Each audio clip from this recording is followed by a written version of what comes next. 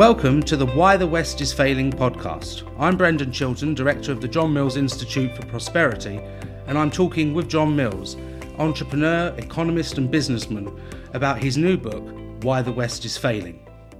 The UK economy is in dire shape, facing a cost of living crisis and a looming recession. If we don't tackle this problem, living standards will continue to fall, and we won't be able to invest in our public services and pay for the costs of issues such as climate change and social care. John's new book outlines the economic lessons we can learn and the policies we should adopt to re-energise our failing economy. In this episode, we will be discussing economic growth and more specifically, the process by which growth occurs and the conditions we need to make it happen. So John, lifting the growth rate from 3.5%, which requires shifting 4% of GDP into investment, has a social rate of return of 50%. So what role does manufacturing play in this? Well, manufacturing plays a key role in getting the growth rate up because it's much, much easier to get increases in productivity in manufacturing than it is in services.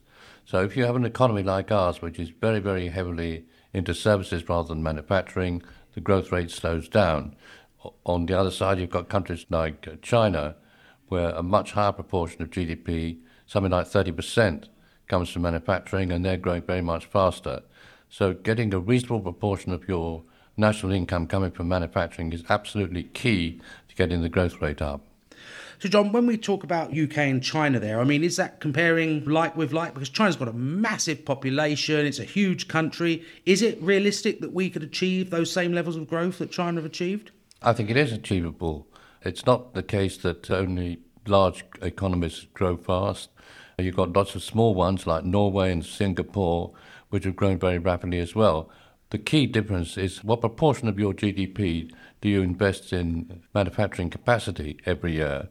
And ours is pitifully low. Of the really key sorts of investment in technology and mechanisation and power, we invest barely 3% per annum compared to about 15% in China.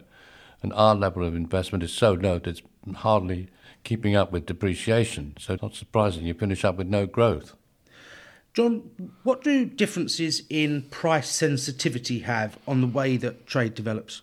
I think international trade, especially in manufactured goods, is extremely price sensitive. And so if you overcharge the world markets, you lose share of world trade.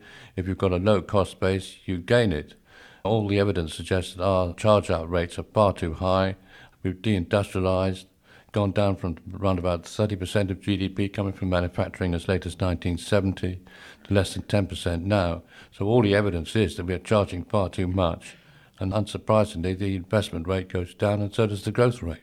The issue then is not the price of the material, it's the energy costs, the labour costs, the planning costs, the building costs, all those, if you like, supply costs that are attached to manufacturing that drive prices up rather than the material. If you look at manufacturing costs on average, about 30% are at world prices for machinery, raw materials and components, but 70% are in the domestic currency, and that covers everything from wages and salaries to overhead costs, interest charges, taxation, profitability, all the rest of it. It's the charge-out rate for that element that is so crucially important, and in our case is much too high.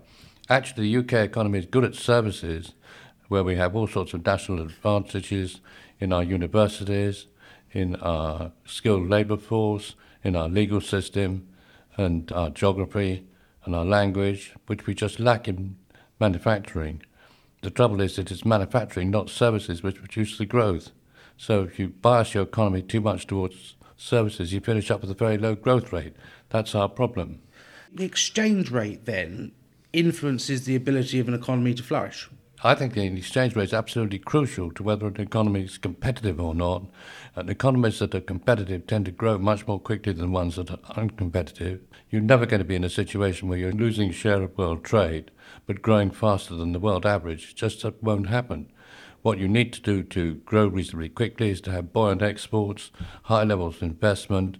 That's what produces high levels of productivity increase and rising living standards, and that's what we need. So John, what conditions would be necessary to enable that level of growth to be achieved? If you like, an immediate manifesto to get that growth rate up? I think essentially what you need is an exchange rate which is low enough to make it profitable to invest in new manufacturing capacity in the UK rather than somewhere else like China.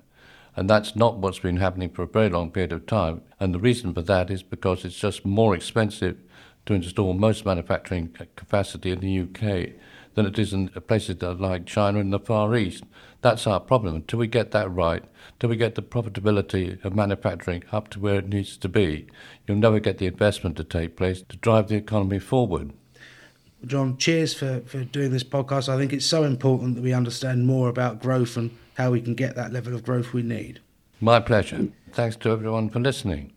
If you want to buy a copy of my book, please go to whythewestisfailing.com.